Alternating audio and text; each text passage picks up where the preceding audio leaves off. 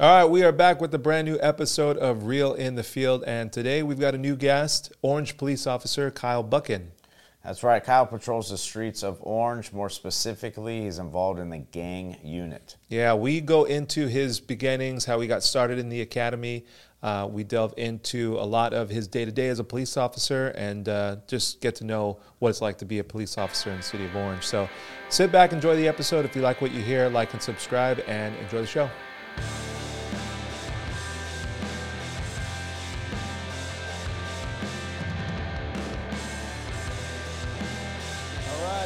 In the field, we are here with the new guest, Kyle Buchan, Orange police officer.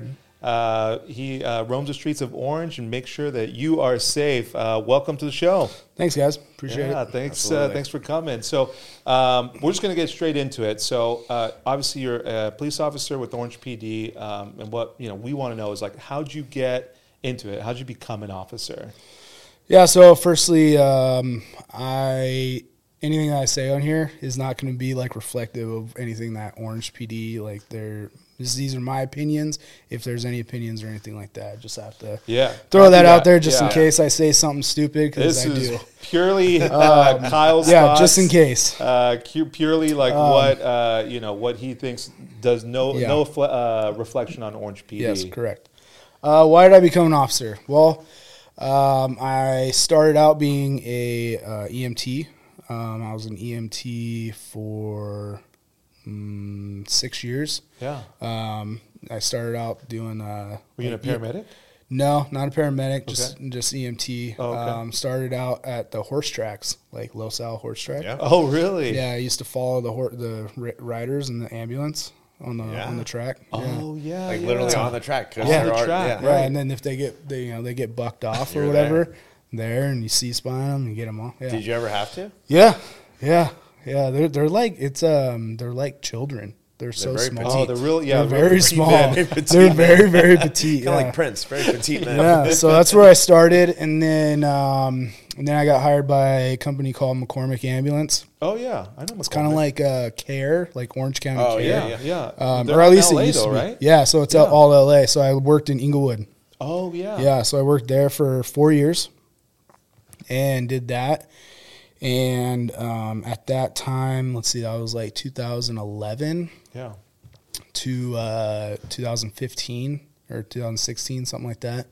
And I was in Inglewood pretty much the whole time. Yeah. And I mean, busy station, lots of calls. It was all 911 calls. Okay. So we were basically the north end of Inglewood, and then the unincorporated area of South Central LA County. Gotcha. Yeah. So we ran calls with the fire department. McCormick had a contract with them. Yeah. And I was one of those guys. The firemen are going to make fun of me. All cops. What do cops and firemen all have in common? They all want to be firemen.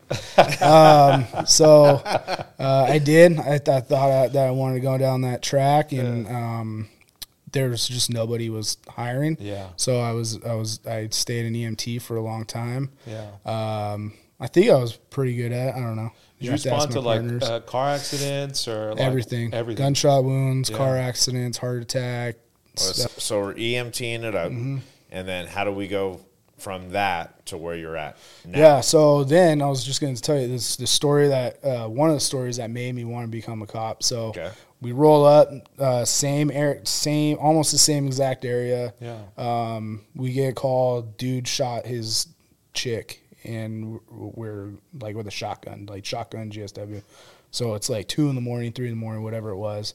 We'll wake up, we go out there, because we work 24-hour shifts just the firemen, right? Yeah. So wake up, go out there, staging out. They say, hey, you're clear, because firemen, paramedics, EMT, they stage. Law enforcement goes in, they clear everything, make sure it's safe. Yeah. Right. And then it's all right, first responder, medical can come in, right? Yeah. So we're staging out. They say, hey, you're good to go. All right, we go in. Well, it wasn't clear. Oh, shit. The guy was hiding, supposedly, and me and my partner go down this alley, and the engine goes one way, we go another way because the engine bigger, obviously, right? Yeah. And so we go another way, and I'm driving, my partner's sitting in the front seat, and some like big old cholo dude is running with a sawed-off shotgun, like 25 yards in front of us this way. So we're going west, and he's running north, like right in front of us. Luckily, I'm like, I slam on the brakes. I'm like, oh shit! I tell my partner, like, oh shit, get down. And luckily, there's a deputy sheriff, South LA deputy sheriff, that started coming the other way. Yeah. You know, we don't monitor their radio, so we don't know what's going on. Yeah. So luckily, he was coming the other way. Lights were on and everything, and it caught his attention. He looked that way and nodded at us. And then cops started, deputies started coming from everywhere, and we were like blocked in. They're like, get out of the way, get out of the way. I'm like, dude, I got nowhere to go. And they're like, just go that way. So I step on the gas and I take off. And dude, that is intense. So I was like, that inspired you a little bit. Yeah, that was one of the reasons. I was like, man, like their job is way cool. Like they get to do like they get to like way cooler than me driving. Yeah. So I was like, man, I felt like such a not like a little bitch, but just like, man, I felt helpless in that situation. Especially, I would imagine, like, these guys came to your rescue. Yeah. I could see that being like, they're there, they protected me in this situation. Yeah. And that's like, taking that away from that is probably, So that was like experience number one. What was like another one that kind of... Yeah, and then just the experience with Inglewood PD. Like a lot of those guys were solid dudes, and I got along with a lot of them. Yeah. And I actually grew up with like a lot of cops, and my parents' friends were all El Monte PD guys. Yeah. And they just always told me, like, don't be a cop, don't be a cop. You know? And so I was like, okay, I'll be a fireman. So... but when what did your family think when you finally like said, "Hey, this is what I think I'm gonna do"? So, my father-in-law was one of the people that was like, "Hey, man, you ever think about being a cop?" And I was like, "Dude, it's funny you say that." Yeah. Like I was working with him in construction stuff and doing stuff with him on my off days, and he started talking to me like, "Hey, like, what do you really want to do? Like, you should try it out, you know." And you guys never met him, but coming from him, like if he's like saying, "Hey, you should maybe do this, like look into it," then it's like, all right, maybe I really holds should. A lot of weight. Yeah, it holds weight. At least it did at that time for me. So then I was like, oh, I might. So then I went on a ride along with Inglewood PD. I went on a ride along in El Monte, and I was just like, man, this is, I think this is what I want to do, and I liked it. It was fun. Yeah. I like the camaraderie. So, it's very similar. You're still out there, helping people. Yeah. Inglewood isn't my community, El Monte's not my community, helping people in general. And I had dealt with a lot of, in the EMT stuff, like a lot of gangsters and people getting shot and stuff. And I saw how, dude, it's terrible. It's a terrible thing, and innocent bystanders getting shot a lot of the times. Yeah, that's probably a part of it that not a lot of people, like, you think about gang violence and you just think about gangs and, their, cohorts or whatever and what they're doing. But there's a lot of innocent lives that kind of get caught up in that. Family members or, friends or whatever that have to kind of deal with the aftermath. Okay, so take us through, like, the academy and... Like, so eventually you do the academy, and how do you end up with Orange PD where you're at now? Like, what's that journey? So I actually, I got hired with LA County Sheriff's Department first. Okay. So were you in the jails? Yeah. So I got hired as a deputy. I went through the academy in LA. It's called, they have 3 different. Was it the military style one? Yes. Yeah. So it's paramilitary or whatever it's called. Right. A little bit. It's called a stress academy. So they're supposed to stress you out. Yeah. Yelling at you, calling you names, all that stuff. A little old school. Just to show you what's in store. Yeah. So it was actually it was cool because we the whole process. So you apply, you do a written test, you do oral. You do backgrounds. Did you have to do a polygraph? Do a polygraph. Yeah. What else do you do? Psych. Yep. You do all that stuff. Yeah. And then they determine, like, okay, we want to hire you. Yeah. Or not.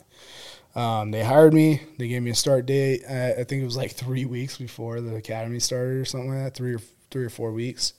So I worked like another 2, or put in my 2 weeks, worked 2 weeks, and then was done. Yeah. And then you go to the academy. You have to buy a lot of that stuff that yourself. Just I don't like know the gear. Yeah, you gotta buy. Really? You gotta buy a lot of stuff yourself. Like a Kevlar vest. No, they give that to you. They give a lot of stuff to you. Yeah. But you also have to buy like a lot of stuff yourself, like Dude, uniforms and stuff like that. They say the same thing about the NFL. When a guy gets like released or he gets like let go from a team, Does he have an invoice? No. But I saw a thing of like if you want your stuff in the off season or you want like your pads, your helmet, or whatever to like work out in or do stuff. We'll ask other guests about this, but like, I saw a thing on TikTok and the guy was like, yeah, like my wife tried all my gear on. She's like, oh, like they gave this to you? And he's like, no, I had to like buy that. Yeah. And he was like blown away. So dude, you guys have to buy some things. Like I bought a lot of my uniform. I think you buy all your uniforms. Yeah, you buy all your uniforms. Well, at minimum, it's a tax write-off, right? I was gonna say, what is a uniform? What does a uniform go so for? when I got hired, they passed that new law where you couldn't. It was like a couple years after I got hired, but you can't claim like your work stuff. You can't deduct your uniform. No, Oh like, man, people used to deduct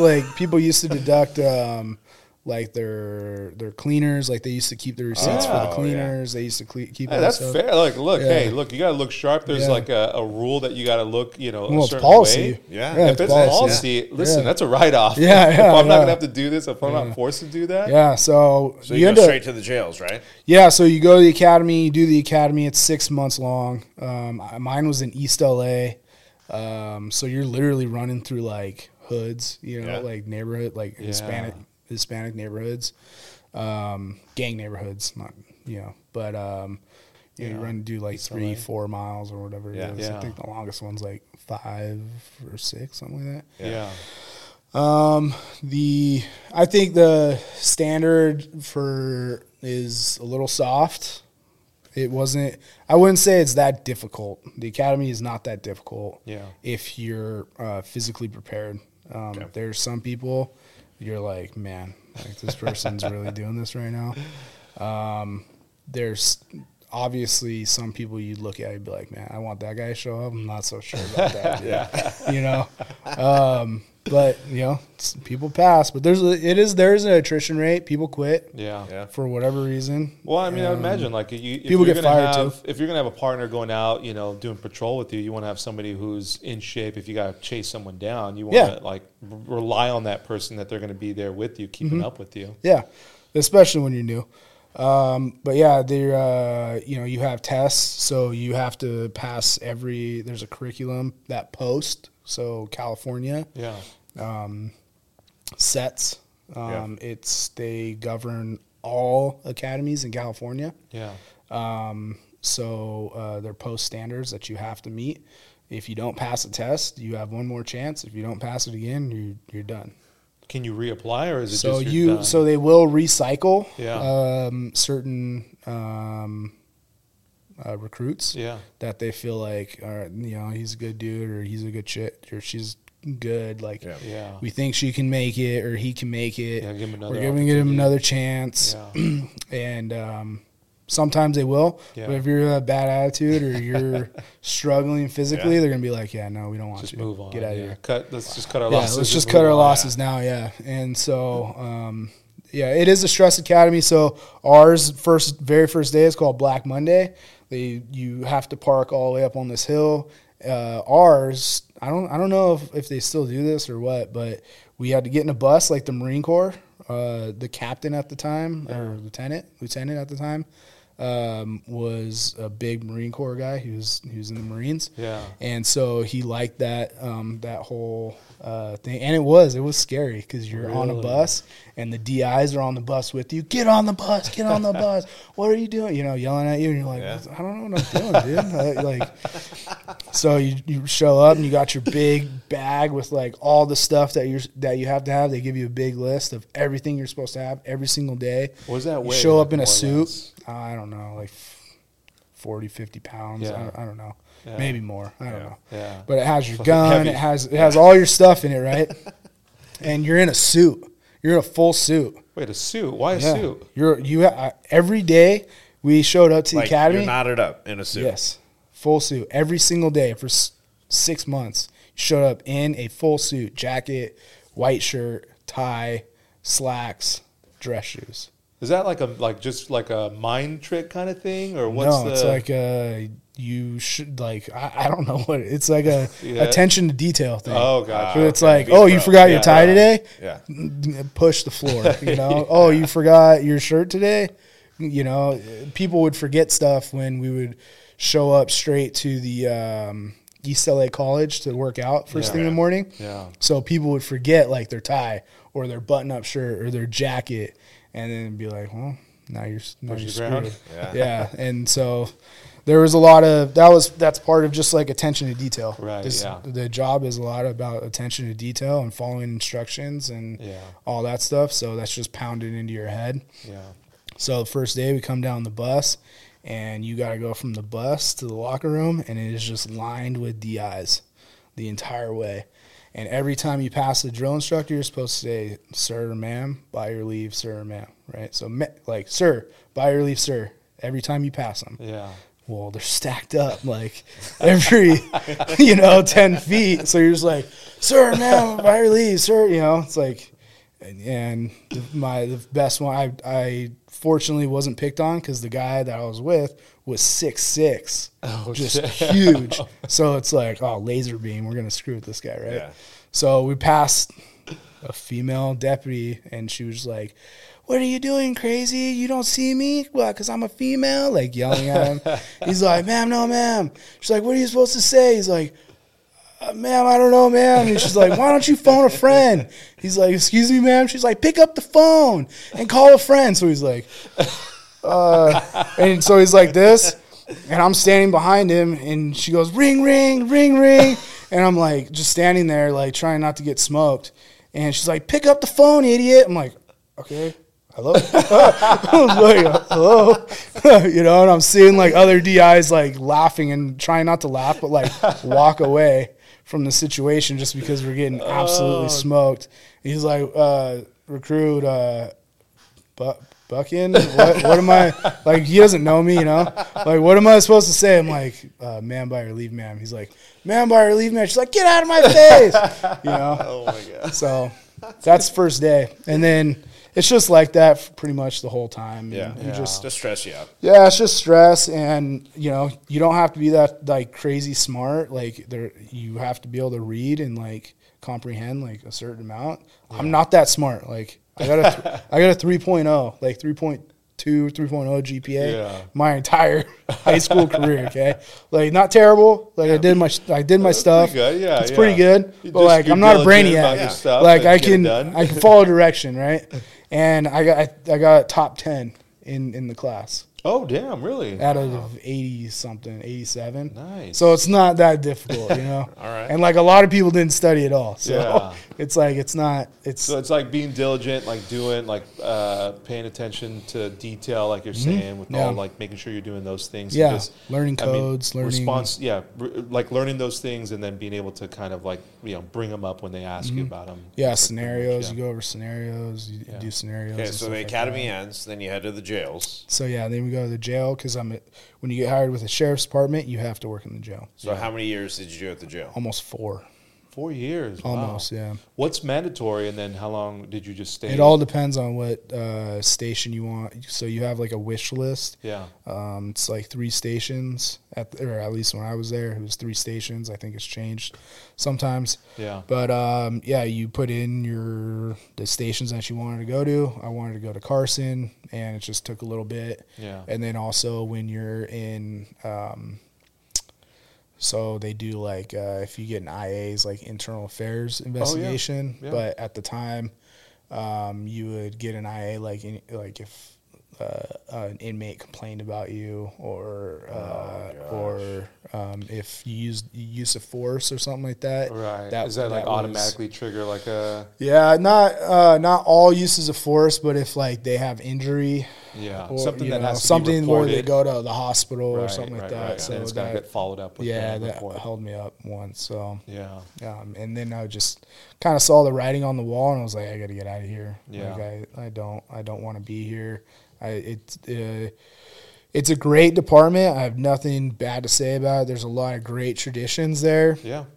It was really cool. I'm a big history guy. I like that stuff. Yeah. So walking the hallways, and like they have a hallway at Men's Central Jail. It's a big Downtown. Yeah, the downtown one. Yeah. Twin Towers is right. connected to it. Right. Twin Towers doesn't hold GP. GP is general population. Yeah, right. Is all Men's Central Jail. Oh, gotcha. Okay. Twin Towers is all mental psych ward. So I see. Twin Towers is I don't know if it's changed, but is the largest psych ward in like the United States, like the free really? world or something like that. Oh, wow. Something crazy. Like there might be a bigger one like North Korea or China or something. Yeah. But we don't know. But That's right. it's We don't know massive. about that. It's the largest supposedly. Housing. You can fact check me. I don't know. Yeah. But that's what I've been told. Wow. It's huge. It's 7 Interesting. floors, and it's all psychs. Yeah. Did you ever work in Twin Towers? Did you ever No, so I worked IRC, inmate receiving. Right. So all the intake stuff. So Yeah. everybody coming off the street or coming. So if you're in prison and then you have to come back to fight a case, you will come back through IRC. Man, so you saw the worst of the worst. You got it all. Yeah, got you see full scope of everybody, every type of individual. Like when you have to get booked into jail, Pass you go through- through IRC. Yeah. Okay, And so then- you're doing like fingerprinting, pictures, like you're doing all that stuff. Yeah, that Okay. stuff. Yeah. So there's booking front, there's classification, so you classify everybody, and then they go to medical. Medical is gnarly because it was just so backed up all the time. Yeah. They have to see a medical doctor. They have to see a psych. I mean, there'd be people laying on the floor. I mean, it was packed sometimes. Yeah. It's just packed, and it's like musty and it smells. It's gnarly. And then there's we would have like a temporary holding area for it was eye-opening. It was great to learn. It was great for me to talk to inmates. That's the thing that you need to learn the most, I think, when you're new into law enforcement, is how to talk to guys. Yeah. And Understand your you're, lingo, especially understand- criminals, Yeah. Yeah. and you're surrounded by criminals. So Yeah. you might as well talk to them, get to Man. learn things. So you get out of out of men's jail. Mm-hmm. Do you go straight to Orange PD? Yeah, so I was about to go to Carson Station, and I had made a decision, like, you know what, I got to get out of LA. Like, just too many horror stories of, you make one error. It's a job where your whole life is turned upside down, and it's a second. Yeah. You don't have time. You have to react. You could injure yourself, you get your partner injured, and over there's, at least in my opinion, and those guys that are out there doing it, guys and girls that are out there doing it at those stations, I have a lot of friends that are still doing it, and it's like the extra weight of knowing, like, if I screw up, this city council or this county board members are not going to be on my side, I'm going to get, at least that's how I thought. Yeah. And I was like, I could work somewhere else. I don't need to work You don't need the added stress. Yeah. Well, you To want the- to to an feel already And stressful like job. and my biggest thing is my wife's very successful, and I would never want to do something to I would never do something on purpose to like maliciously, right? Yeah. But there's always that thing where it's like you screw up and you make the wrong decision, and all of a sudden, like, you're, in the media now, it's like you're the bad guy, and you got people lining up out in front of your house and like doing all this crazy stuff, doxing you, and and there's a lot of stories like that. And I was like, I don't want to put my wife through that, and I don't want anybody to come after our stuff because Sure. and her lose what she's worked for. Yeah. Let me ask you this, just kind of related. Like, in your opinion, are there bad cops? And if there are, like, what's the percentage of good to bad? Okay, so we're at full disclosure. We were talking about this a little bit off before we started this. I actually hate this question. Yeah. And nothing against you guys, like nothing. I'm not calling you guys out. You don't ask this question, really. You don't ask, are there bad firemen? Are there bad doctors? Are there bad? Like, think about how many people, how many professions you actually ask that about. Yeah. Are there Right. bad teachers? I'm a teacher. I get that Yeah. question all the time. Yeah. Teachers do as well. Yeah. Yeah. I get that question all the time. Are there Teachers bad do as teachers? well. Are there bad teachers? Teachers are one of them that do. Yeah. But when you say, are there bad, like, what do you mean? Are there people who should not be in that profession that are in that profession? So I think that there are people who, short answer is yes. Like, I think that there's people that should not be doing that job. Right. You could To ask my the standard. Yeah. To you my could, standard. You could ask me the same thing from the teaching standpoint. Are there teachers who shouldn't Yeah, be teachers? from my standard. 1,000%. From my standard, and I'd be lying to you if I said, like, no, every cop is fully capable of doing their job. Yeah. I try, like, especially coming from a bigger department, they take a lot more people. Yeah. The standards are a lot looser. Yeah. And it's just a fact. Yeah. The standard has been lowered for a lot of people, and Society in general. Society has done that in general for a lot of things, and it's in our profession, it's not safe. And you can ask any police officer, deputy, sheriff, whomever. I don't know, you're a teacher, whatever it is. I teach PE. Yeah. You can ask anyone out. Like, there's always going to be a few where you're like, man, there's always going to be those people where you're like, I want that girl or that girl, that guy or that girl to show up. I'd rather have them. Yeah. And then when, Deputy Doofy shows up, you're like, dude, Yeah. all right, well, the stress level goes up a little bit more. Yeah. And there's different reasons for that, right? People are better at different things. Yeah. Like, dude, this is getting out of hand a little bit. Like, this guy's getting a little combative, or like, I can tell this is going to go sideways right now. And I got this dude with me. Like, I need another person here. Yeah. Like, I got to ask for help. Something like It that. just makes. I mean, look, it just makes practical sense when you just talk about any profession. And I would say that's more like working the jails. Like, there's people that get very, very comfortable there, and I was put in situations, not so much out on the street that have been in Orange, but in the jails, you're like, I've been in situations where I'm like, dude, I got this like 6'6" dude like wanting to fight me right now. He's straight off the street, and he's still high on meth, or he had something keistered and he just took a bump right now, and like he's on something. And I got this dude that like should be retired, but he's working the line with me right now, and like this chick that doesn't want to be here. Yeah. Like, and I'm like, well, it's me and you, dude. And there's no one else around, and he's like squared up on me, and I'm like, well, I gotta take this dude down. Like, he's got the reach on me, So, and that's what I ended up doing. And you know, you just learn through those types of situations. So the point is like, yes, like, do I, like I said, not in Orange, but in other situations, there's been like times where I'm like, dude, like, I can't believe that this person still shows up. You know? And I mean, so how do you remedy that? I mean, you got, you know, training. I'm sure that you guys do continuous training and always like trying to keep yourselves ahead of the people that you're dealing with.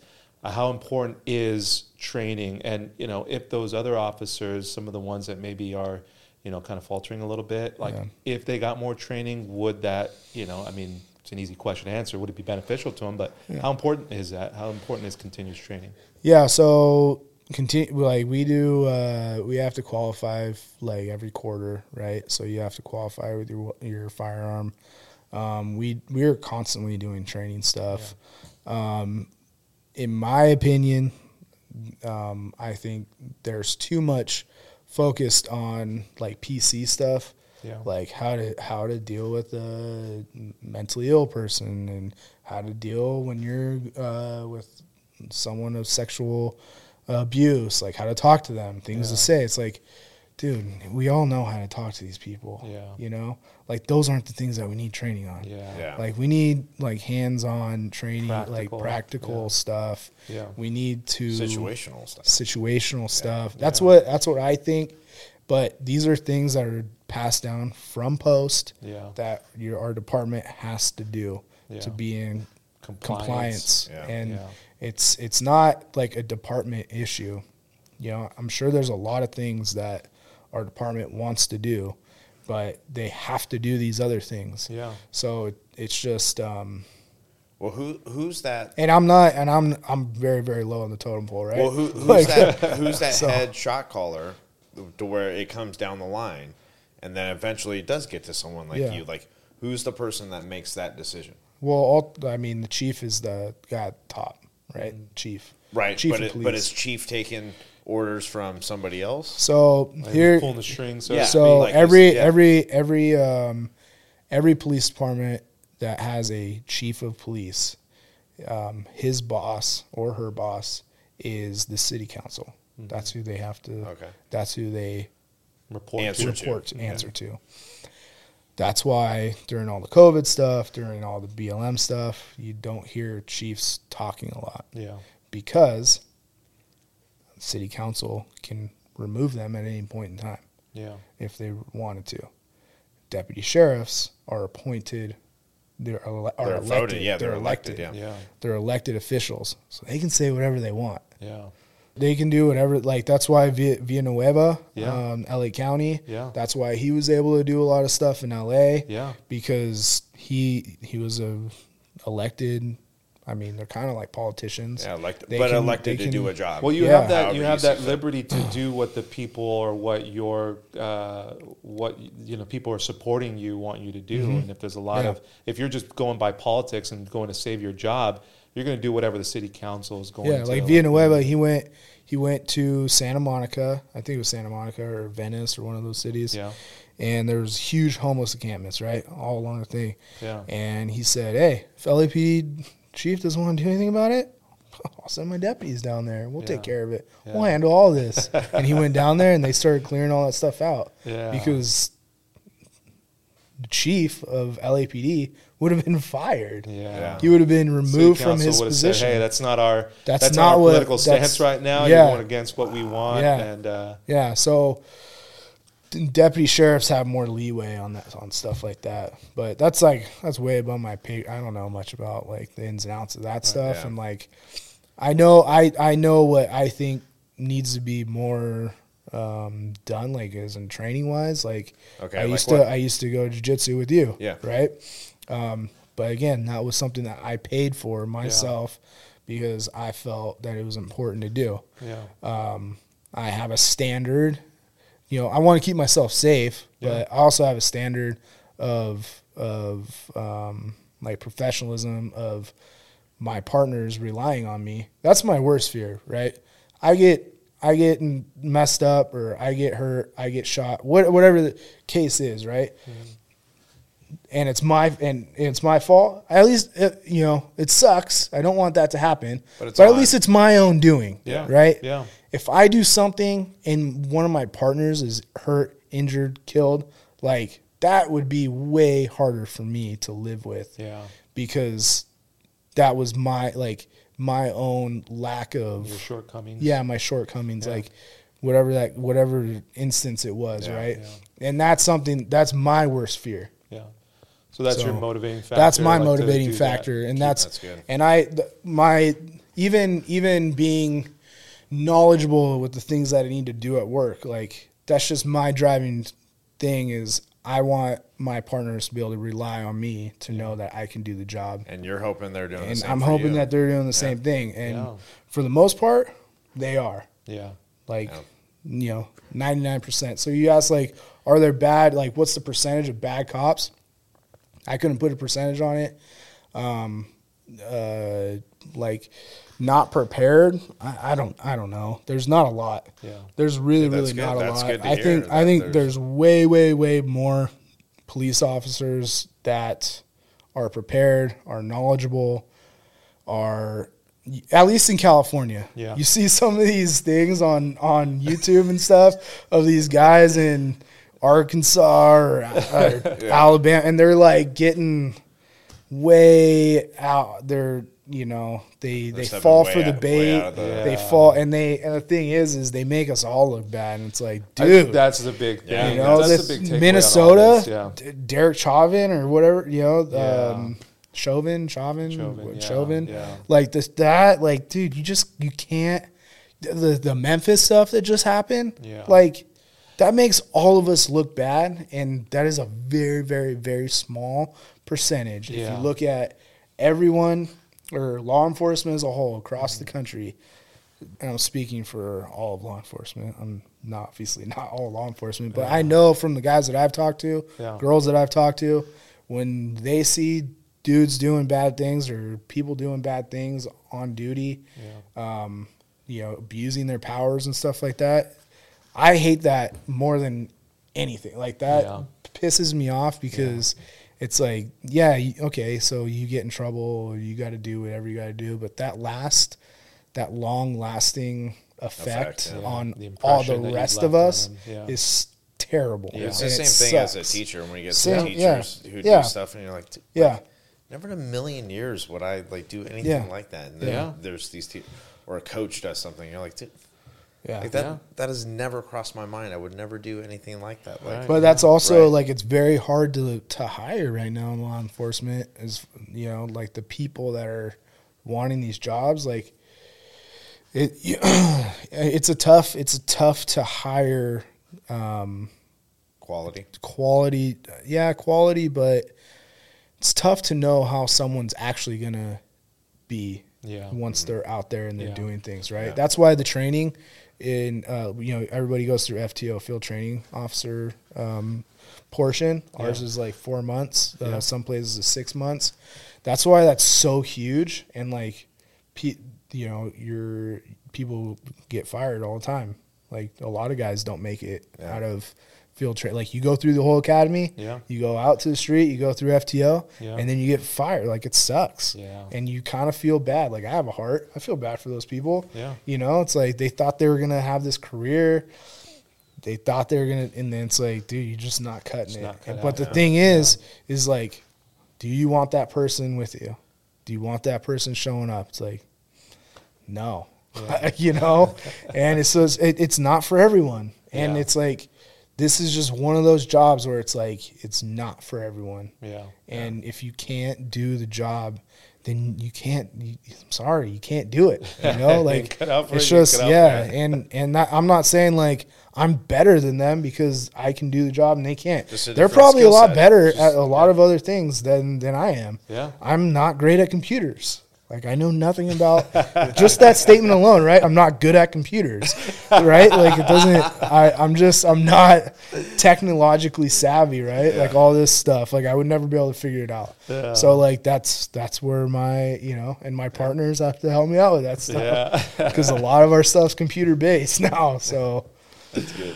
All right. Well, on that computer-based topic, we're going to take a break. That's when we cut to commercial here. Yeah. We're going to take a quick break. We'll hear a spot from one of our sponsors, and we'll be back right after this.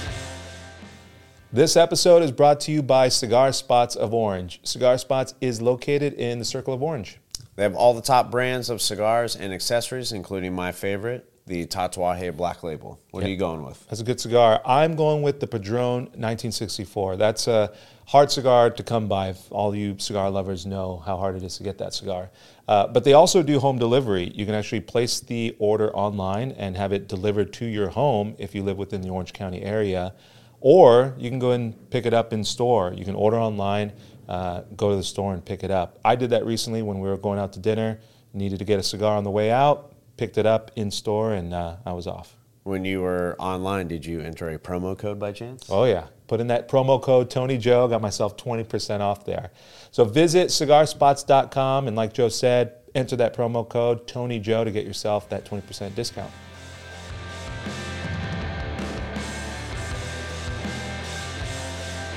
All right, we are back with Kyle, the police officer from Orange PD.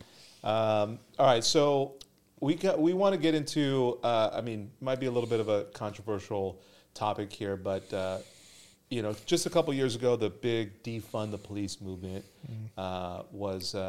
it came on pretty strong, like really hard for was it 2020, somewhere around there. A lot of people kind of just piggybacked on that. I mean, I feel like it was like a big slogan that everybody just kind of like, whoever defunds the police, like a publicist did a great job of just kind of spreading that around. But how did it affect the police force? Like at that time, were you in Orange PD at that time? Yeah. So how did that play out? Like, what was like the kind of like the temperature? What was like the feeling when, that stuff was going around? How has it changed law enforcement? I think you talk to the older guys, it was the same kind of deal with like the Rodney King riots. Yeah. Talk to them, and it's like there's ups and downs, right, in society, supporting you, being against you. Yeah. 9/11 happened, and everybody loves police officers, loves firefighters, right? Will do anything for you. You got people in the entire lunch line that want to buy you lunch, which we don't need, but I'm just saying, like, I'm just using that example. Right. So there's ebbs and flows. Will we ever come out of this? I don't know. It's too, I'm a young officer. I don't know everything, but for as far as this city goes, we never really felt it for the most part. People would roll down their window and like say thank you, appreciate it. Yeah. Like this city loves the police for the most part. Yeah. Like 90%. I'm just throwing out a random high percentage, but majority of this community loves Orange PD, supports us. Supports the fire department. Like, this city really does support first responders in general. And, we appreciate that a lot because I know from a lot of my friends that still work in L.A., it is not like that over there. It's not the temperature. And we still run in, people pass through. There's a lot of freeways that run through the city. So, you do run into people. Chapman U is in our city. Yeah. So, you get a lot of younger kids that feel they're very educated and know a lot of stuff. Yeah. And it's like, hey, have you graduated from high school or college yet? No. How many classes have you taken on this? What's your life experience on this? Because I can tell you mine. You should listen to me. You shouldn't act like this. Yeah. Like, you will get arrested for doing X, Y, and Z. Like, I'm just letting you know. So I would. In this city, we didn't feel it as much. We did have the protests or like the whatever it was. I remember that. In the circle. I was there for that. I was up on one of the rooftops, like doing obs up there with one of my partners. That was kind of crazy, people like screaming, yelling once they saw that we were up there, like telling us to jump and kill ourselves and just saying some pretty crazy stuff. There's a dude there. I'll always remember this. There was a dude there riding a skateboard with his son. His son couldn't have been any older than 12 years old. Like 12 at the max, right? Had to have been like anywhere from 8 to 12. And he's yelling at us, flipping us off, F you, kill yourself, let's see if pigs can fly, jump off that thing, like all this stuff, right? And his son is right next to him, flipping us off, yelling at us. That was like, I was like, whoa, like that's pretty crazy. Yeah. To be indoctrinating that your kid at that like age. thinking, There's a lot of hate out there. People were, they're saying a lot of crazy stuff. Yeah. And it's just like, for people asking for so much peace, man, they really didn't go about it in a peaceful way. And I don't know. I don't respect that sort of mentality at all. Obviously, this is America. You can protest whatever you want. Yeah. You can go. That's what we do. Yeah. I don't have anything wrong with protesting. I don't have any problem with people expressing their rights, doing what is legal, all that stuff. Yeah. But when you start doing stuff that just is not like that, none of that stuff's going to help anything. No, it's pretty wild stuff when you're doing, calling for people's death and telling them to jump off a roof. It's just uncalled for. I would never ask of them to do that. Like, I don't want any of those people to kill themselves or die or, like, I don't know anything about them. They don't know anything about me. Yeah. I'm a pretty normal person. Yeah. And that's the thing that kind of gets me is, someone that's in your family that's in law enforcement. Yeah. I have someone in my family that's law enforcement.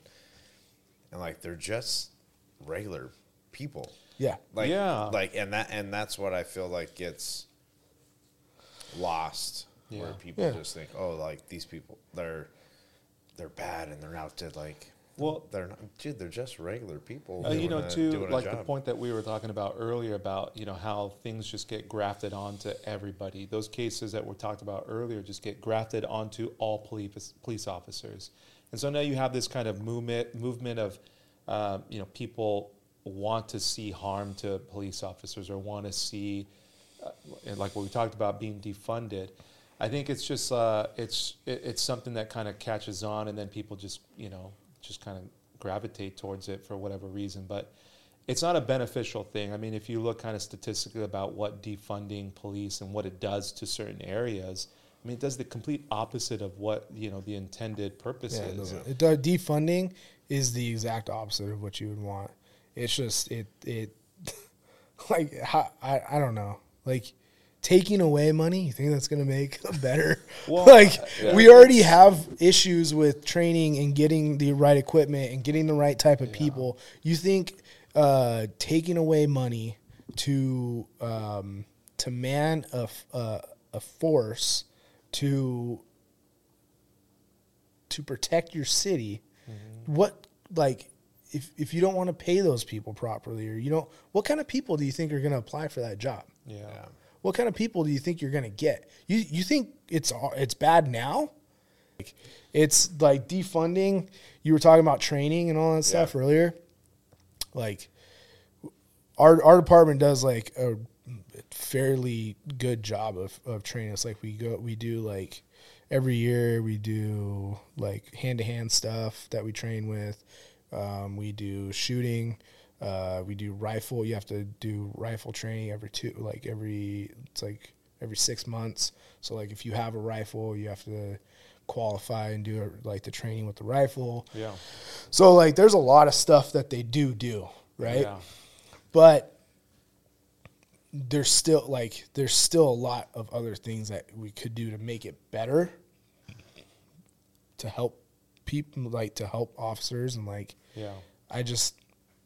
it's my belief that there's more that we should be doing so we could do things better, because I think in a lot of these videos that I watch and stuff on YouTube and all, the news and stuff, I think a lot of this stuff can be avoided, deadly force or force that ends up looking bad, because it's all perspective, right? Yeah, sure. If you don't know what you're watching, you don't know what you're lead looking up at. to the moment you're the watching. lead up, and the lead up yeah. to, right? All that stuff. Like, it's all perspective, and it's really the optics of things. And like, we would be in a lot better position if people were confident in grabbing people, holding on to them, taking them down, you know, confident in themselves. Right. Because once you're not, then that leads to other things. And we've seen those things, you know, and it's that LA County deputy, that female,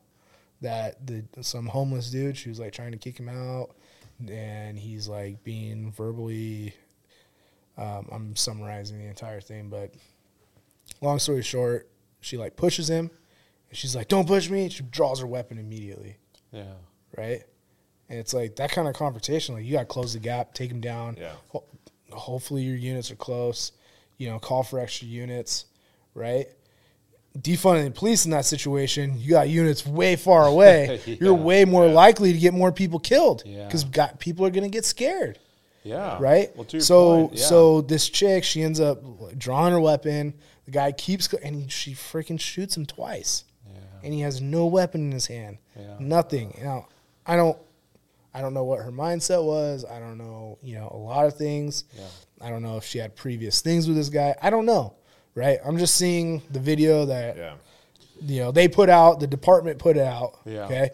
And so I'm just watching it and I'm like, man, that is bad. Like, that's terrible. Yeah. You know? I mean, and that's, is that a result of, you know, taking away funds from a city to have, like you were talking about, like having other officers nearby? If you're cutting funding to the police force, you have to cut hours, because it's not just like cutting money and then you're not going to get like weapons or you're not going to get new uniforms. Like, you're cutting hours, you're cutting man hours, and the amount of police officers that are going to be But out I think there that's patrolling. what people think when people are like, "Oh yeah, let's defund them. Let's take away their let's take away their nightsticks and let's take away that." Well, but I think that's what that's what the people think. who I mean, who when you're think talking who, about- who it's think that's what they think they're taking away. I mean, it's the money that's going to policing is payroll, is overtime, is I don't know, maybe even pensions. Like, if you're gonna, like, if you have a budget to bring on new recruits, you have to kind of earmark some like pension for them, things like that. And it's taken away from.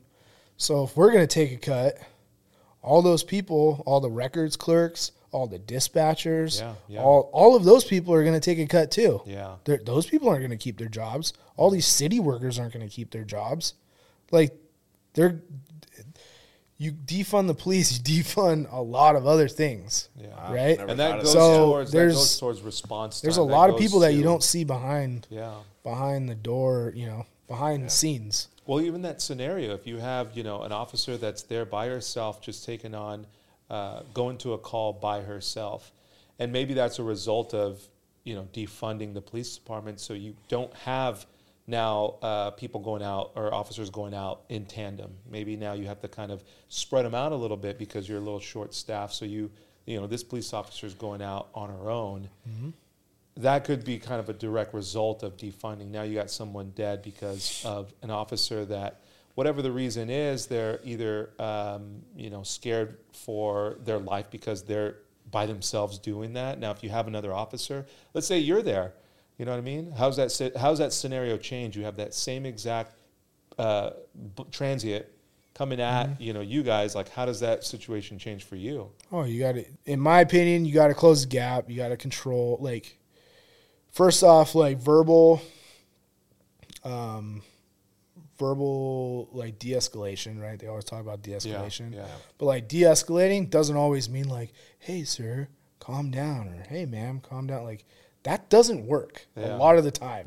Majority of the time, that shit doesn't work. When someone's fired up, you're not going to like you have to be assertive. Yeah. Sit down. Yeah. Like, you know, that's how people respond. Like, oh man, like maybe I screwed up here. Like you have to be in control. Yeah. And like your appearance, they teach you in this academy, your appearance, how you dress, how you look, how you're coming off just by when I look at you. Yeah. Is the first thing. Yeah. Right? That's huge. And that's one of the first things I learned in the jail. Yeah. You have to have, luckily I'm a bigger dude. So I have that going for got me. that, built right? in, yeah. Yeah. So, but like, you have to be assertive. I think in That's a good point. context, and put somebody in your shoes. Yeah. Put somebody in your shoes and live the day to day of what you deal with, and figure and put them in that situation and see if they would kind of have that same. Yeah, and I think situation. we're scrutinized, just way more, and going back to like the riots or protest things that we were at, and people were telling us to kill ourselves, calling us Nazis and white supremacists and all that stuff. Yeah. And it's like we're just supposed to take all that, right? We're supposed to run down our back, and we're supposed to take it's part of this. That's part of the reason why they do this Stress Academy stuff. For those. You should be yelled. You should be able to be yelled at, made fun of, totally embarrassed, right? And you're just supposed to take it and sit there. Okay. All right. And you're supposed to keep your cool. But there's got to be a little bit that gets in there. Well, dude, sure. like I said, we're human. Like, you don't know what that person's dealing with at home. You don't know what that person dealt with just 2 minutes ago. Yeah. You know? That the same officer that is dealing with some dude that just beat the shit out of his wife, or wife beat the shit out of or her husband, whatever. Yeah. Right? And they're coming at you, and they're coming out with you with all their problems, right? And you're like, dude, I just got yelled at my wife for like 45 minutes, Yeah. And she was telling, some of these guys are in relationships, and it's like, not me personally, but like some of these other guys, they're, in some, people just don't work out, and they're going through divorces or whatever. And I'm just using an example, but, some dude's wife just said, you're never going to see your kids again. Yeah. And then you show up to a call, and this chick's telling this dude, you're never going to fucking see your kids again. And he's like, well, shit. It's correlation. Really? Yeah, That's what you want to say to him? Yeah. You know what? You get, Yeah. So it's like, cops are humans. They're going to you make mistakes. We all make mistakes. None of us are perfect, no matter what. Yeah. And like that you just do, and now it's captured on video. So it's like you just have to, when you do make a mistake, you own up to it. You say, I screwed up. And well, I think a lot of that is like perspective, like what we're talking about, people, like how they view these situations. They've never been put in those situations before. I think one of the realizations what I had when in seeing like a police officer's day to day was actually going on a ride along. My brother-in-law, like I mentioned before, works for Riverside PD, and I went on a ride along with them, and I saw just that one experience, that one day that I did it, the kind of stressors. I mean, mind you, this guy's been he's worked for Riverside PD for a number of years.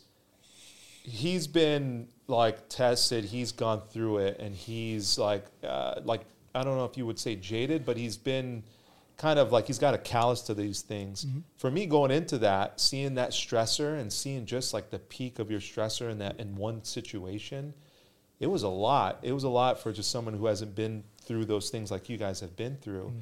So, I mean, it was beneficial to me to see like that perspective, something that I've never even thought about until I've actually like went in there and saw his day to day. So, I mean, do you think that's like beneficial for everybody to do a ride along? Absolutely, yeah.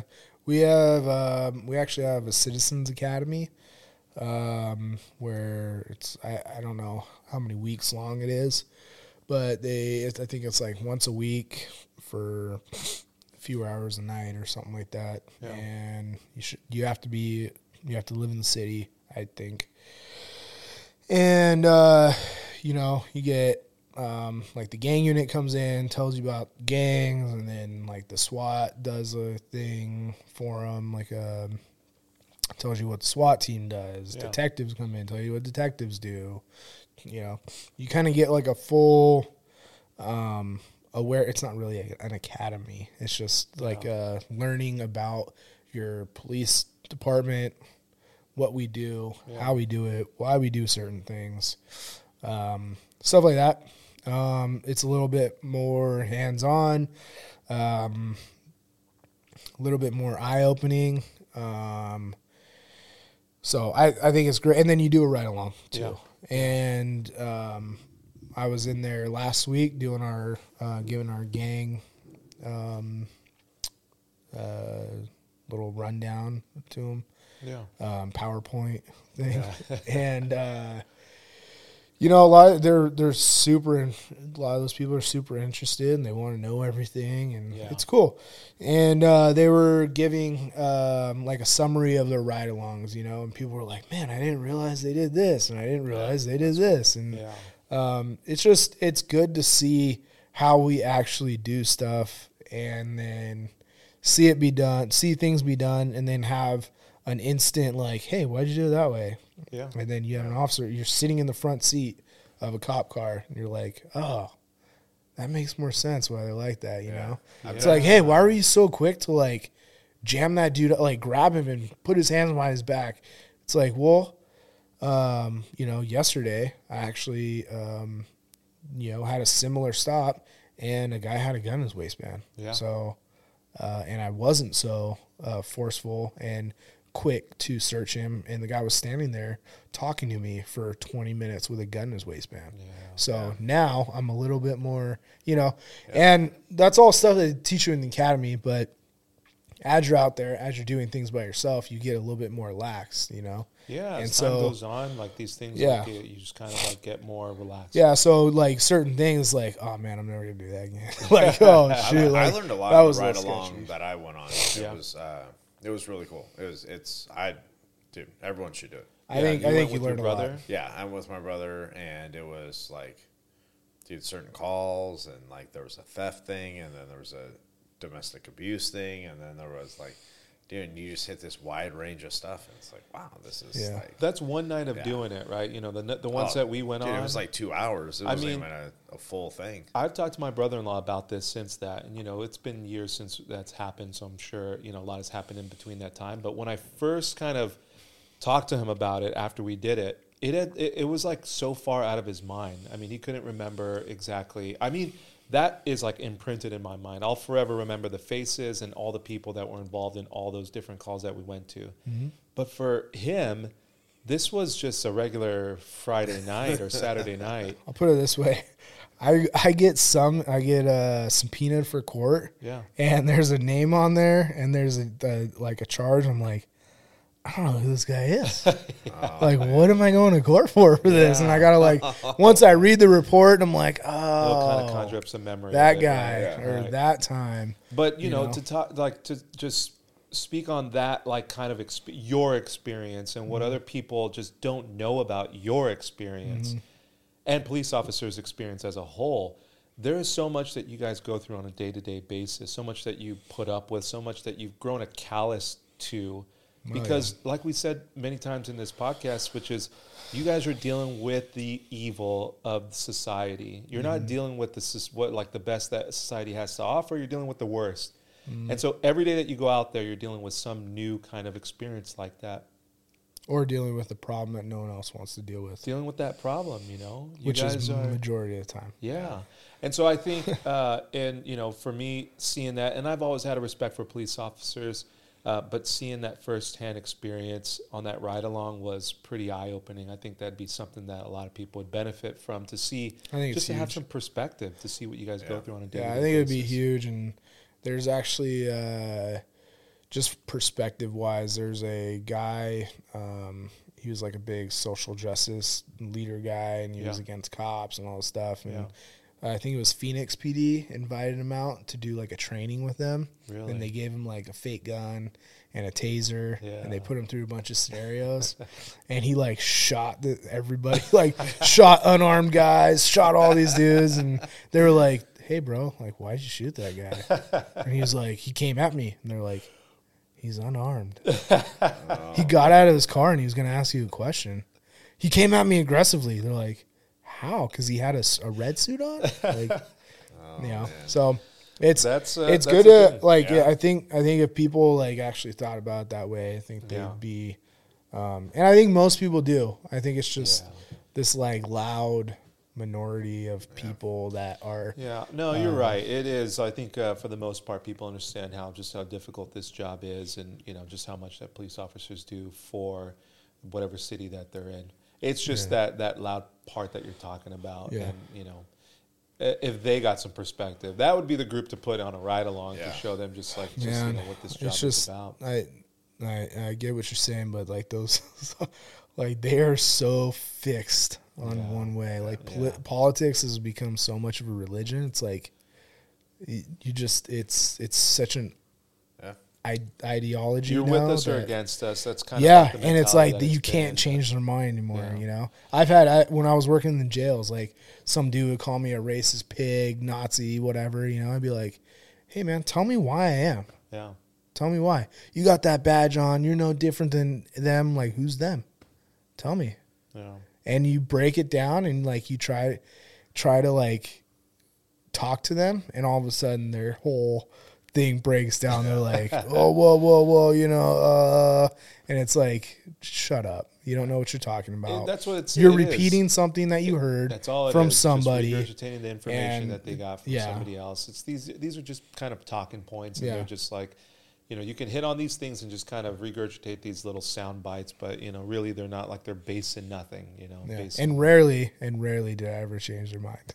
So there's like one guy that I had a conversation with, and so it's just it'd be an uphill battle for sure. But at minimum, I think it would, you know, even if you got a couple, you know, that'd be a good thing to do. Maybe that we'll do on, I don't know if Orange PD would allow it. You know, go out on a ride along just to kind of get like a behind the scenes on like what it's like in a day. You know, if you live in the city, you can sign up for one. Yeah, and you can. I don't know if they allow you to film or whatever, but hey, this is public domain. Okay, Yeah. I'll record whoever I want. You are in the public.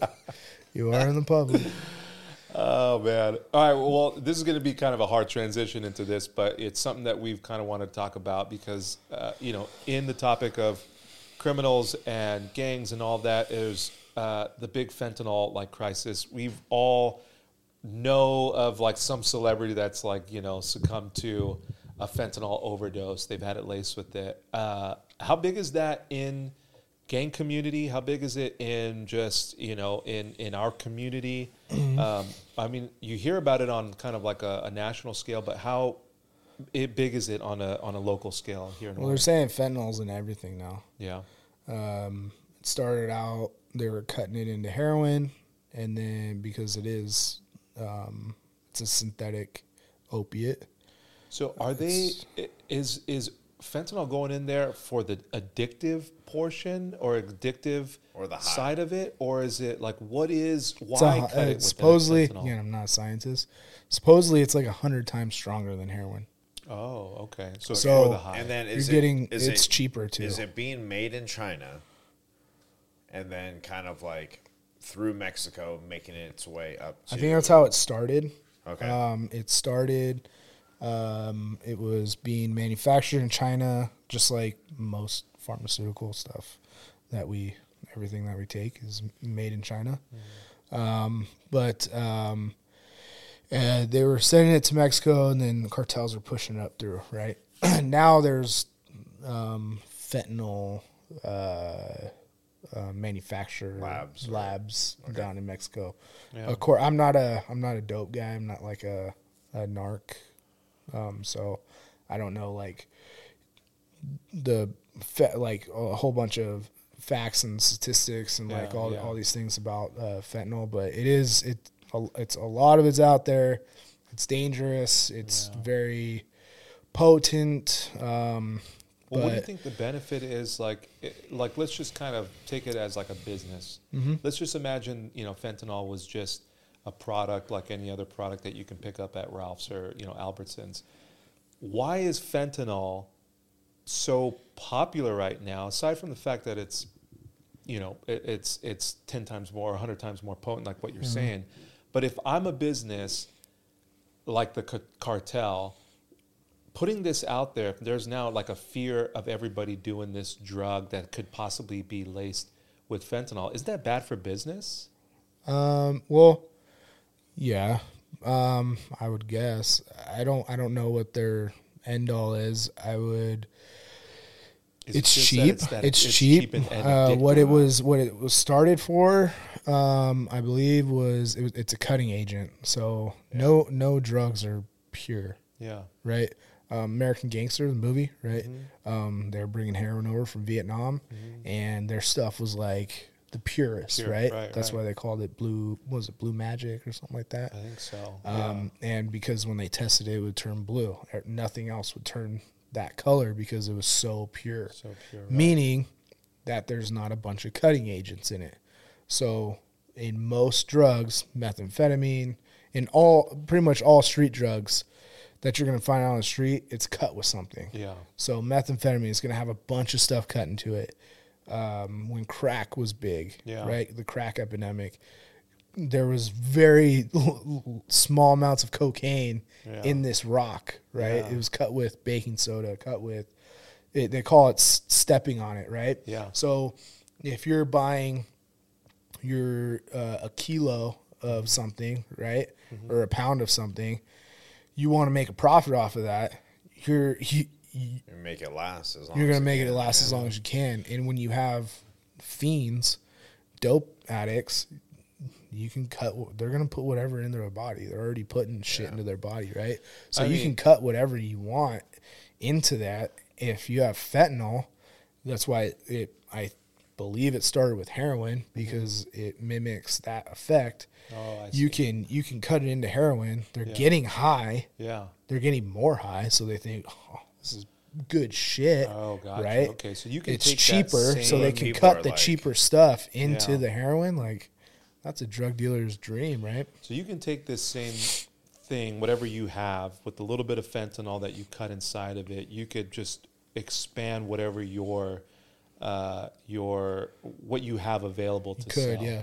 So if we just just kind of go with me on this analogy, but if you had like a gallon of milk that you wanted to sell, and instead of taking that gallon and selling it, you just poured it out over other gallons of milk and then just just put added some water. water into it. Yep, same now thing. you make that 1 gallon into 10 And if you're gallons. addicted to milk, If you're right? addicted to milk, and you just can- get that little taste of milk, you're like, Yeah. well, it's better than no milk. yeah.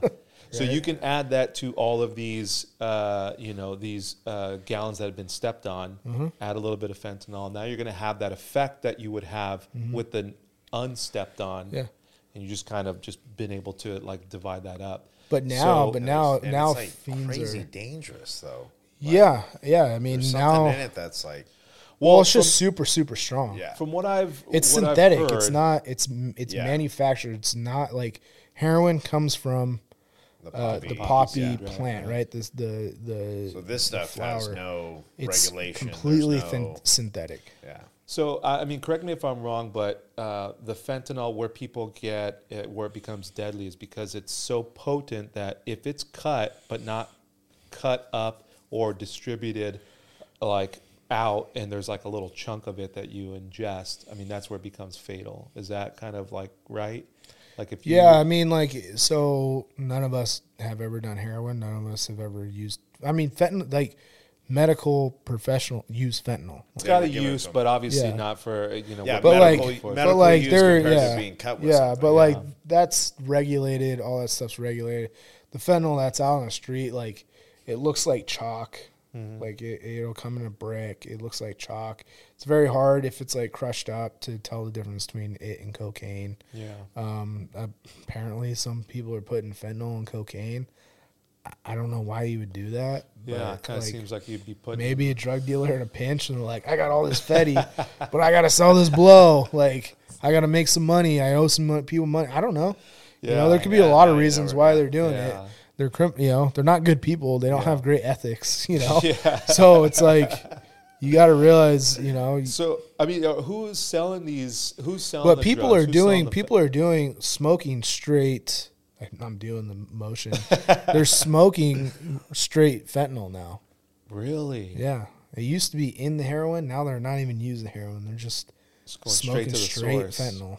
Like they're just, Wow. which is just like that's crazy.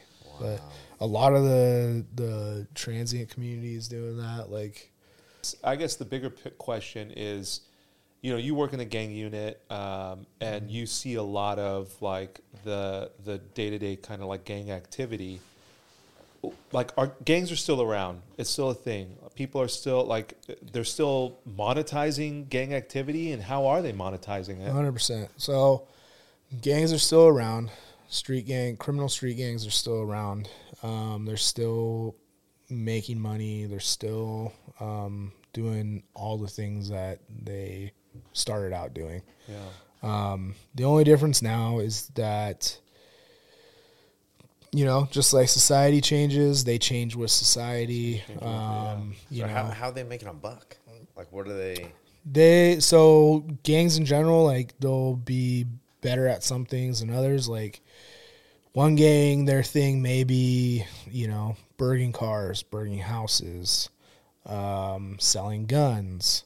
Another gang, their thing might be selling dope. They might be to selling methamphetamine. Now the big thing is selling like the puff bars, the marijuana. Like the vape pens? The vape pens, the marijuana vape pens, because they can get them legally from certain, but because they're readily available, right? Yeah. But it's hard, like, to get it from a smoke shop, you have to be 21. Yeah. Right? Yep. So these they sell gangsters underage are kids. Yeah, that's what they're doing. Yeah. And they use WhatsApp, and they use Yeah. all these different apps to do it. And it's like they're openly selling like drugs on the internet, like, or on apps and the internet. Like I said, I'm not good at all this stuff, but Offer up and yeah. Facebook Marketplace, yeah, things like that. yeah. Like one of the guys' phones that we wrote a warrant for, and we got into his phone.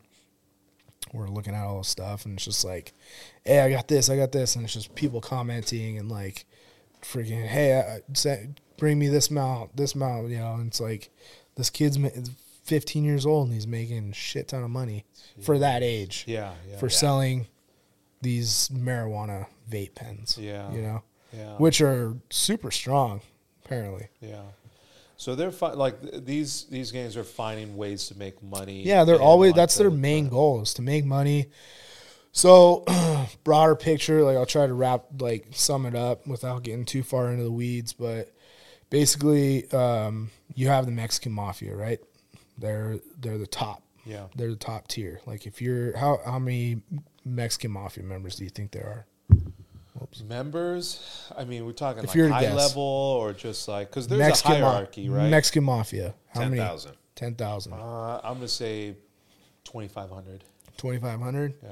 There's less than like 200. You're kidding. Or like, there's like two, yeah. So there is a hierarchy, though. Mexican mafia is at the top. Okay. So and if what you about like so within the so the mafia? Mexican mafia, when they came about, they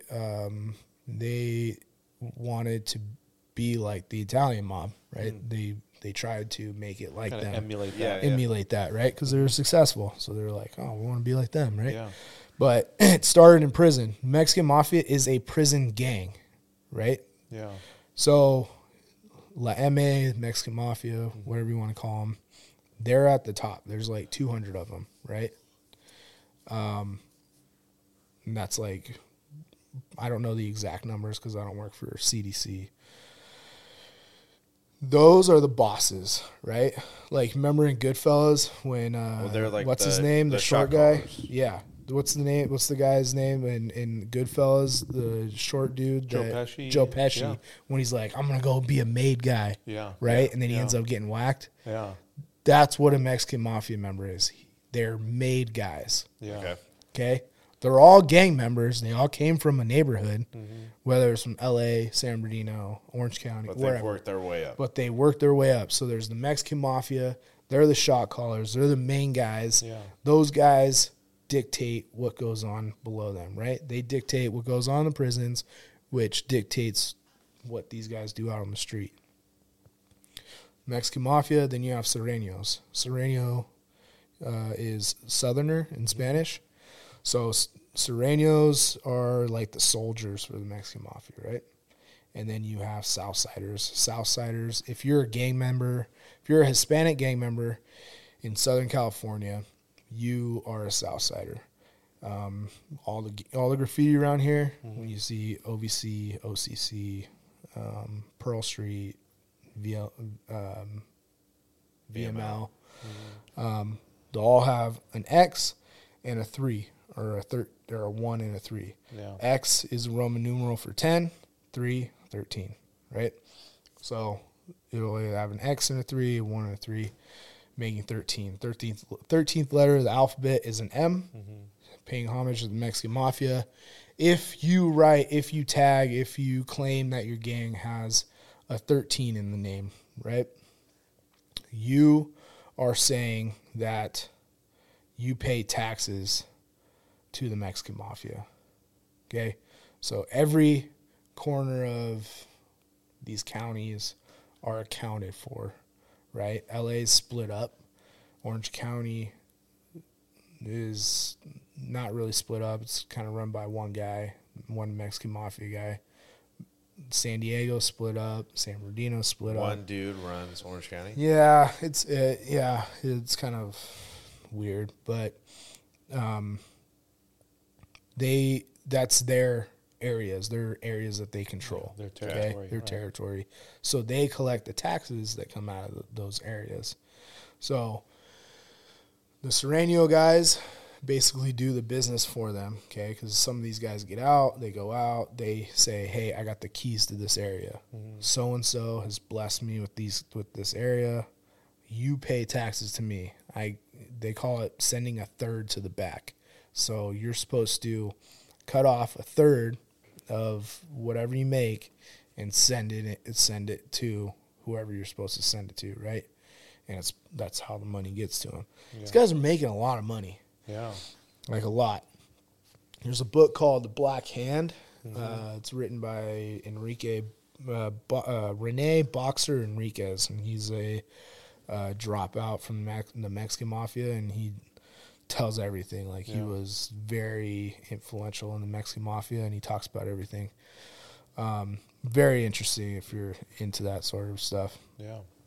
Good read. And it's factual. It's good stuff. Yeah. He was on the inside. He knows like the day-to-day. So, and the whole premises around it is you, as a gang member, you know you're going to go into prison or jail at some point. To have the protection of the Hispanics in there, then you have to play by the rules, right? Yeah. So if you are a gang member, you're expected to do certain things, and that's how they control it. Yeah. Right? It's by numbers. Yeah. And when I say Hispanic gang members, you don't have to be Hispanic. One of the guys that ran the Mexican Mafia, one of like the main dudes for a long time, was Joe Morgan. Joe Pegleg Morgan. Like, he was a white dude. Yeah. He wasn't Hispanic at all. He grew up in a Hispanic neighborhood, and that's how it was. Yeah. Like, when I worked the jails, there's a Hispanic guy, obviously a lot of Hispanic guys that in jail and prison, you're separated by race. Yeah. We say, "Hey, do you run Hispanic, Southside, or Paisa?" Like, that's what we ask them when they come in, because that dictates like where they go within the Hispanic community in the jail. It's wild, and like they do that to themselves. We have to ask those questions, to keep them safe. It's a self-selecting kind of group. Yeah. Like, they've created their ecosystem inside there. So I've seen Asian dudes that say, "Hey, I run Hispanic." I'm like, "You're Asian, dude." I'm like, I'm Hispanic. Okay, go over there. The white dudes, "No, I run Hispanic." Okay, go over there. Yeah. When we say Hispanic gangs, it's because they use the Hispanic culture within their subculture, if that makes sense. Yeah. No, so does. they'll, like Pearl Street, they say Perla, right? That's how you say it in Spanish. So they say Perla Street, or they'll put CPL, right? Calle Pearl, Calle Perla, Calle Street in Spanish. So they use a lot of Hispanic culture within their own gang culture, and a lot of it is racist. Like, it's what they used to try to get control in the prison system, in the freaking late 50s, early 60s. Yeah. If you've seen American Me, like that's what it is. So all that stuff still exists 100%. Is it more watered down now? Yeah, depending on who you talk to, yes. Yeah. I think it is. So And I think most of it is because of the cartel. And what's going on in Mexico, like they own all these Mexican mafia dudes. Like all these Mexican mafia dudes are working for them. Really? I think, yeah.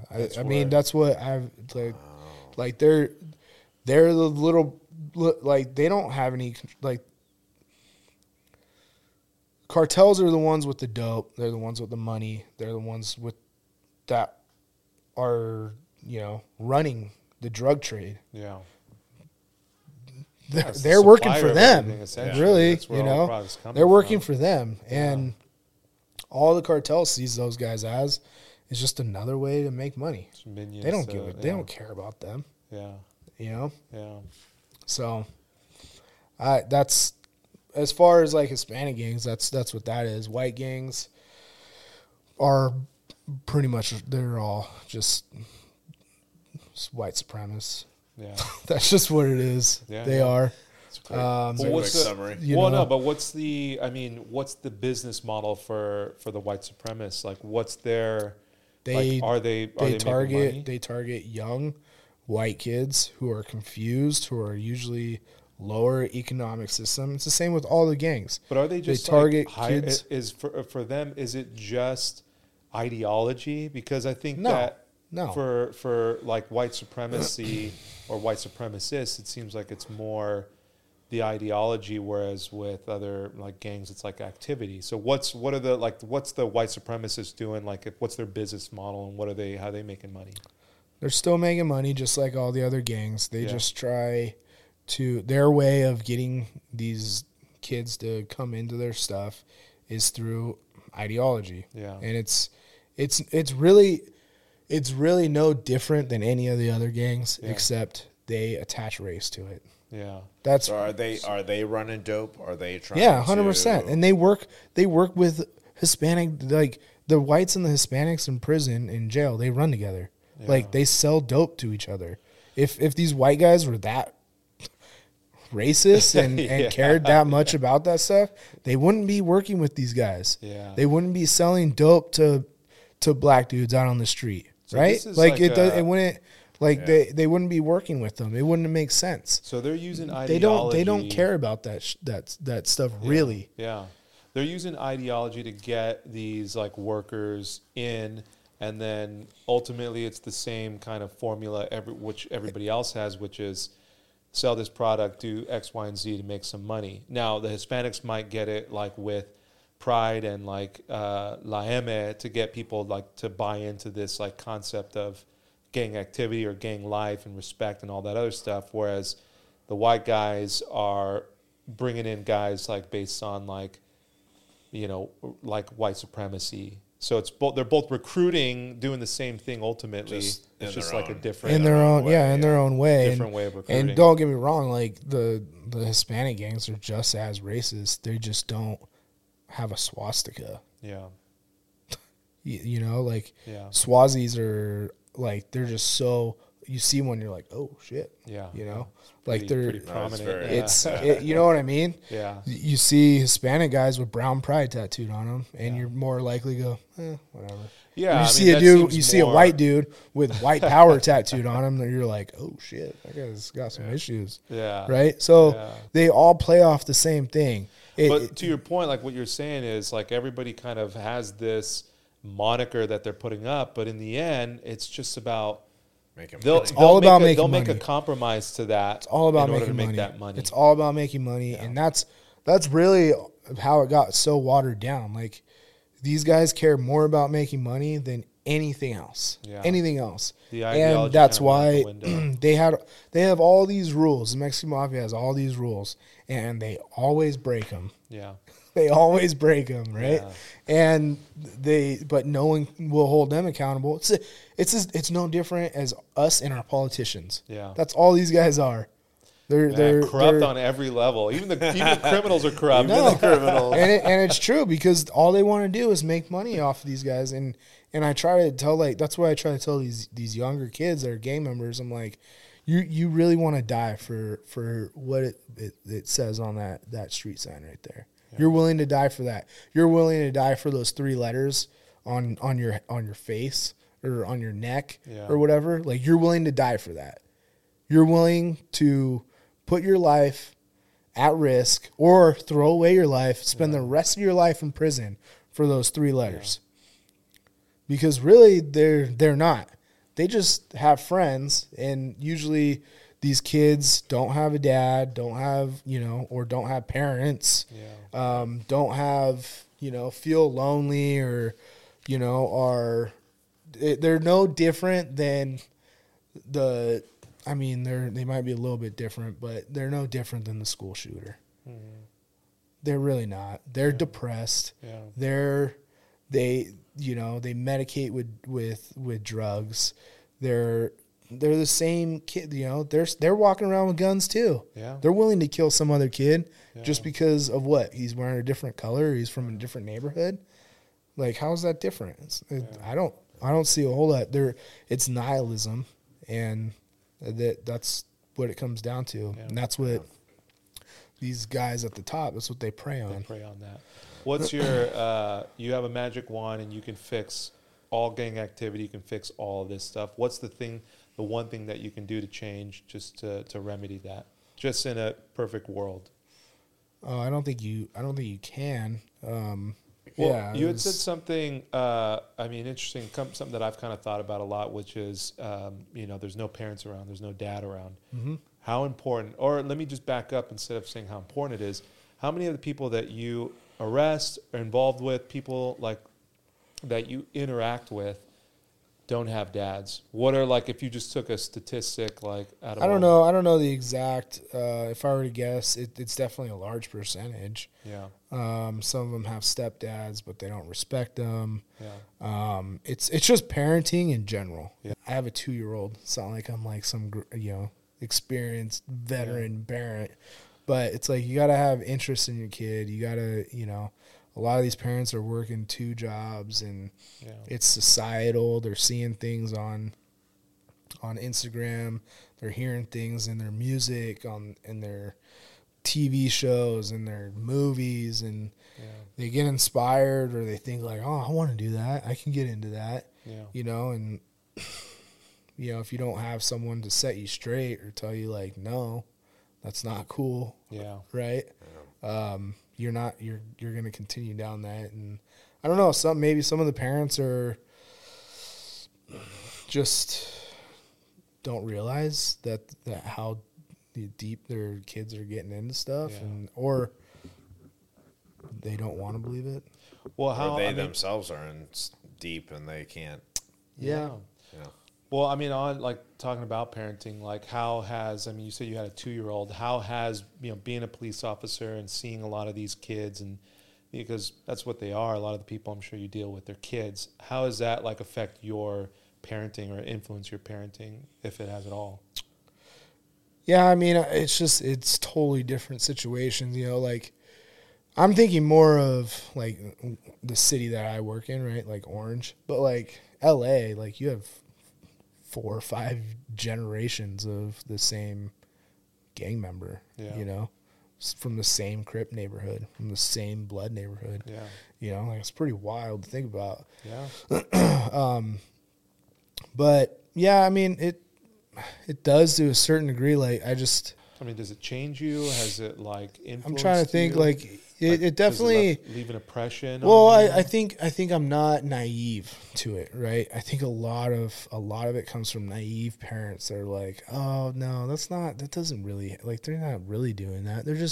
They're little Johnny's just like, he doesn't actually do that. It's like, no, your kid is jacked up. Yeah. He's getting into bad things. Yeah.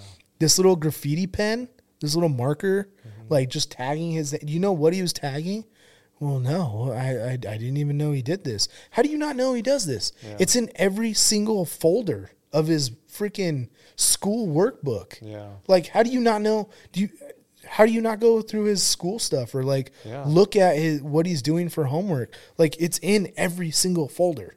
He's tagged all over it. So have you and your wife discussed, because you guys have a young kid, like, and just to add on, like, your parenting, not style, but like, what would you do if you ran into Yeah, I mean, I don't. a certain situation where your daughter's maybe getting into something? I think like, I think what it the has heck's to. going I on? think it honestly it starts from like early on. Like you have to distill in them like this stuff is not cool. Like no matter what anybody says, whatever you see, like it's not cool. This is the reality of it. Yeah. Right. And then you have to be smart about, what school you're sending your kid to too, which is unfortunate, but it's like, it's true, man. It's like, if you got to know where you're living, you got to be aware of where you're living. Yeah. If you don't pick your head up from your phone or from your iPad or whatever, I'm just using those. Yeah. And look around and have some awareness about things around you. Yeah. Like, oh, there's a lot of graffiti around here. Yeah. Like, maybe that means something. There's some gang activity around Maybe here. that means something. Or like, hey, like what is with these kids that are always on this corner? Like every day. They're standing in front of this one house. And they're all like smoking and drinking every day. Like, that's weird. Maybe I should tell my kid not to walk down that street. Yeah. Yeah. Or maybe I should do something about it. Like maybe Be involved. be involved. Like people have to like have some responsibility in like the city that they live in. Yeah, their and community. like their community that they Yeah. live in. Like you can't just expect everybody else to fix it.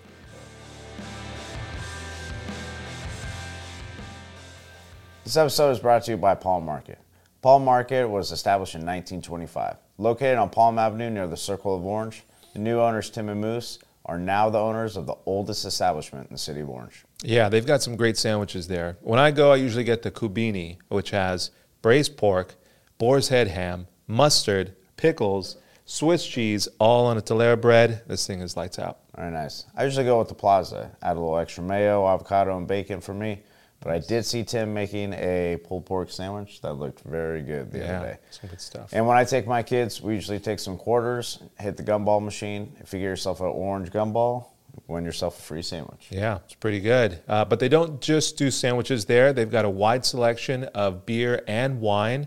And if you go, tell them that Real and Field sent you, get yourself a 10% discount at anything at the deli. So visit Palm Market. Visit their website at palmmkt.com and check out all the sandwiches that they have there.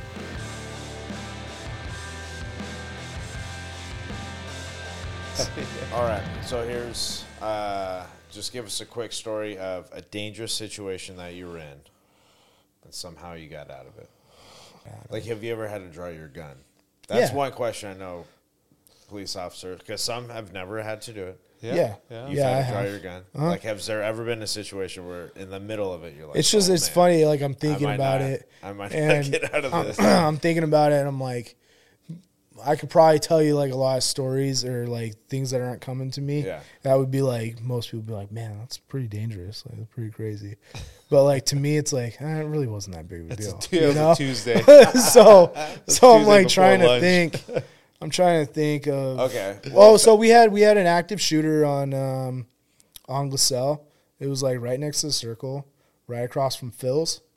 Wait, what was this? Remember that? Phil's? Yeah, Phil's Coffee. from Yeah. Filling Station? Across Yeah. the street from Filling Station? Yeah, some crazy dude went out and like shot off his AK.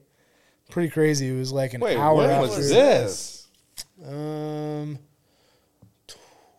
2021. Whoa. Yeah. I do not remember that. Yeah.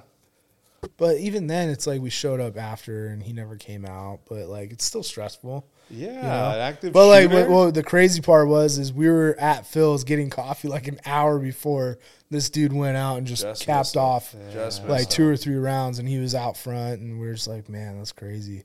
Just an hour before, we would have probably been gotten there. into an officer-involved shooting. Okay. yeah. So let me try this question. So we were on scene there for like hours and hours and hours and hours, you know? Yeah. Okay, let me try this one then.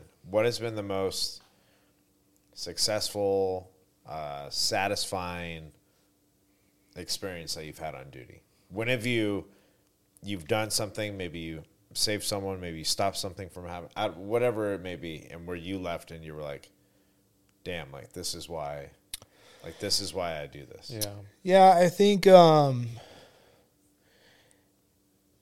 anytime I've made good arrests, like some big cases, like been involved in big cases. I don't want to say I solved, like I'm not like a team thing, A piece of the puzzle. Yeah, I'm only a piece of puzzle. So I wouldn't bring up stuff like that. Like I would say when there's times like you go to missing kid or something like that, and we find the kid. Yeah. Those things hit me more than like getting in some crazy like Well, you're a dad, dude. crazy stuff. You're a and dad. things that involve kids are way more touching. Like they Impactful. they impact, yeah. Or like when you help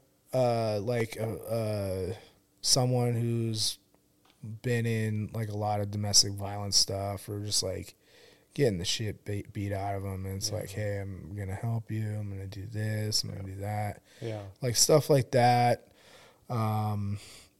Kids that aren't being, the kid that on North End, like wasn't being taken care of properly, get him out of that situation, and just like stuff like that. Like that stuff, you feel good. It's like, oh man, I actually did something that's like I feel good about. Like there's so many 2-bit gangsters that are gonna show up with guns, dope. It's like that stuff happens all the time, and you try to help those kids, and truly, like that's why I wanted to be like, that was one of the things that attracted me to like gangs and stuff like that. It's like, man, why do you want to do this? Yeah. What's your mindset? Like, why do you want to be a motivation, part of something like this? It's the whole reason I started talking to gang members in jail. I'd like, hey man, come here, and I'd shoot them like an extra lunch and a juice and or a burrito or whatever, and be like, hey, what's going on, dude? Like, what like, what does this mean? What does this mean? And I tell them straight up, like, hey man, I'm new. I don't know anything.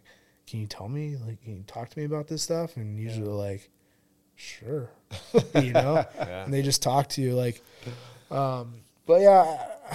Well, it sounds like it's having change, actually making a difference in people's lives is cool. Yeah. Like that's the kind of stuff, like I can't pinpoint one story or one thing that has like really like stuck with me. Like most of the things that stick with you are like the bad stuff.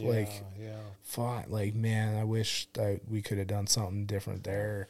Well, it sounds like the common denominator in those things that you're talking about, people that have suffered like domestic violence, kids, things like that, even like gangs, people who are like, young kids in gangs, it's like people who are vulnerable. It sounds like, from what I'm like hearing, it's people who are vulnerable and like kind of victims of this kind of thing. When you actually impact people's lives and you help them that's why you do what we do. Right? That's why you join it in the first place. So, dude, I don't want any recognition for anything that I do. Yeah, I got some award one time for doing something that I was like, this is my job. Like, what am I getting an award for? Yeah. I don't care about any of that stuff. I don't need little pins on my uniform or anything like that. No offense to anybody who does that, but it's just like the driving force within yourself. I don't, and maybe that's a problem with me, but I don't care about accolades. I don't care about awards. I don't care about any of that stuff. At the end of the day, what I care about is helping people that need actual help, victims of things, and then and being there for my partners and what my partners think about me. Because when I retire, no one's gonna remember me except for the guys I worked with, and I just don't want to be like, man, Kyle sucks. I hate working with that guy. I don't want him. I just don't want that. That's good. That's good. Well, this podcast will live on forever, so you'll have this memory. Yeah. All right. The last question, and this is my brother-in-law's question. Jason, thanks for this question. What's the weirdest thing you found in someone's pocket that you were arresting? Oh man, so many weird things. I love that question. Last one right here. Love it. I found dildo, No way. and not on a woman. No way. Yeah, it was unfortunate. Luckily, I had gloves on. I was gonna say, man, did you did you touch that thing, raw dog? Yeah, Oh I man, was in his pocket, a front pocket was it too. a big one. I mean, it fit in his pocket, so it wasn't that, it wasn't that big, but it was in there. Yeah. It What was a his dildo reaction vibrator when you thing. pulled it out? You just, Tweakers don't care. They have no, like, they're like, yeah, that's mine. That's my No shit. that's my Yeah. dildo. Yeah, that's going to go on my property, right? Okay. I want that back. yeah. Tweakers, I I'm don't filming know. you. Yeah. I'm filming you Yeah. taking that. Yeah. Tweakers are weird, man. They get into some weird sexual stuff. And Oh, they're my not tweakers. They don't care. Like they have no shame. Yeah. Like they are so far down. Like this, they have been embarrassed. They have been like they don't care anymore. Their family doesn't like they don't care, right? Yeah. Like Embarrassment's a step up. Yeah. The last thing yeah. they're worried about. The is some last cop thing pulling they're out the worried dildo. about is some cop pulling out a dildo from their pocket, and they're just like, okay, whatever. Yeah, that's the least know? embarrassing thing they've They done. all have stuff in their pockets, so they all have wild stuff. All right, If that's a way dildo to- tops the list. If that's a way to end an episode, I don't know how it. Yeah. All right, that was our episode. Thanks to Kyle Buchan from the Orange Police Department. Follow City of Orange PD on Instagram to follow all of the Orange's police activity. There's a lot of updates on there. I'll just give you all the lowdown that's happening in the City of Orange. That's our episode. Like and subscribe, and we'll see you next time.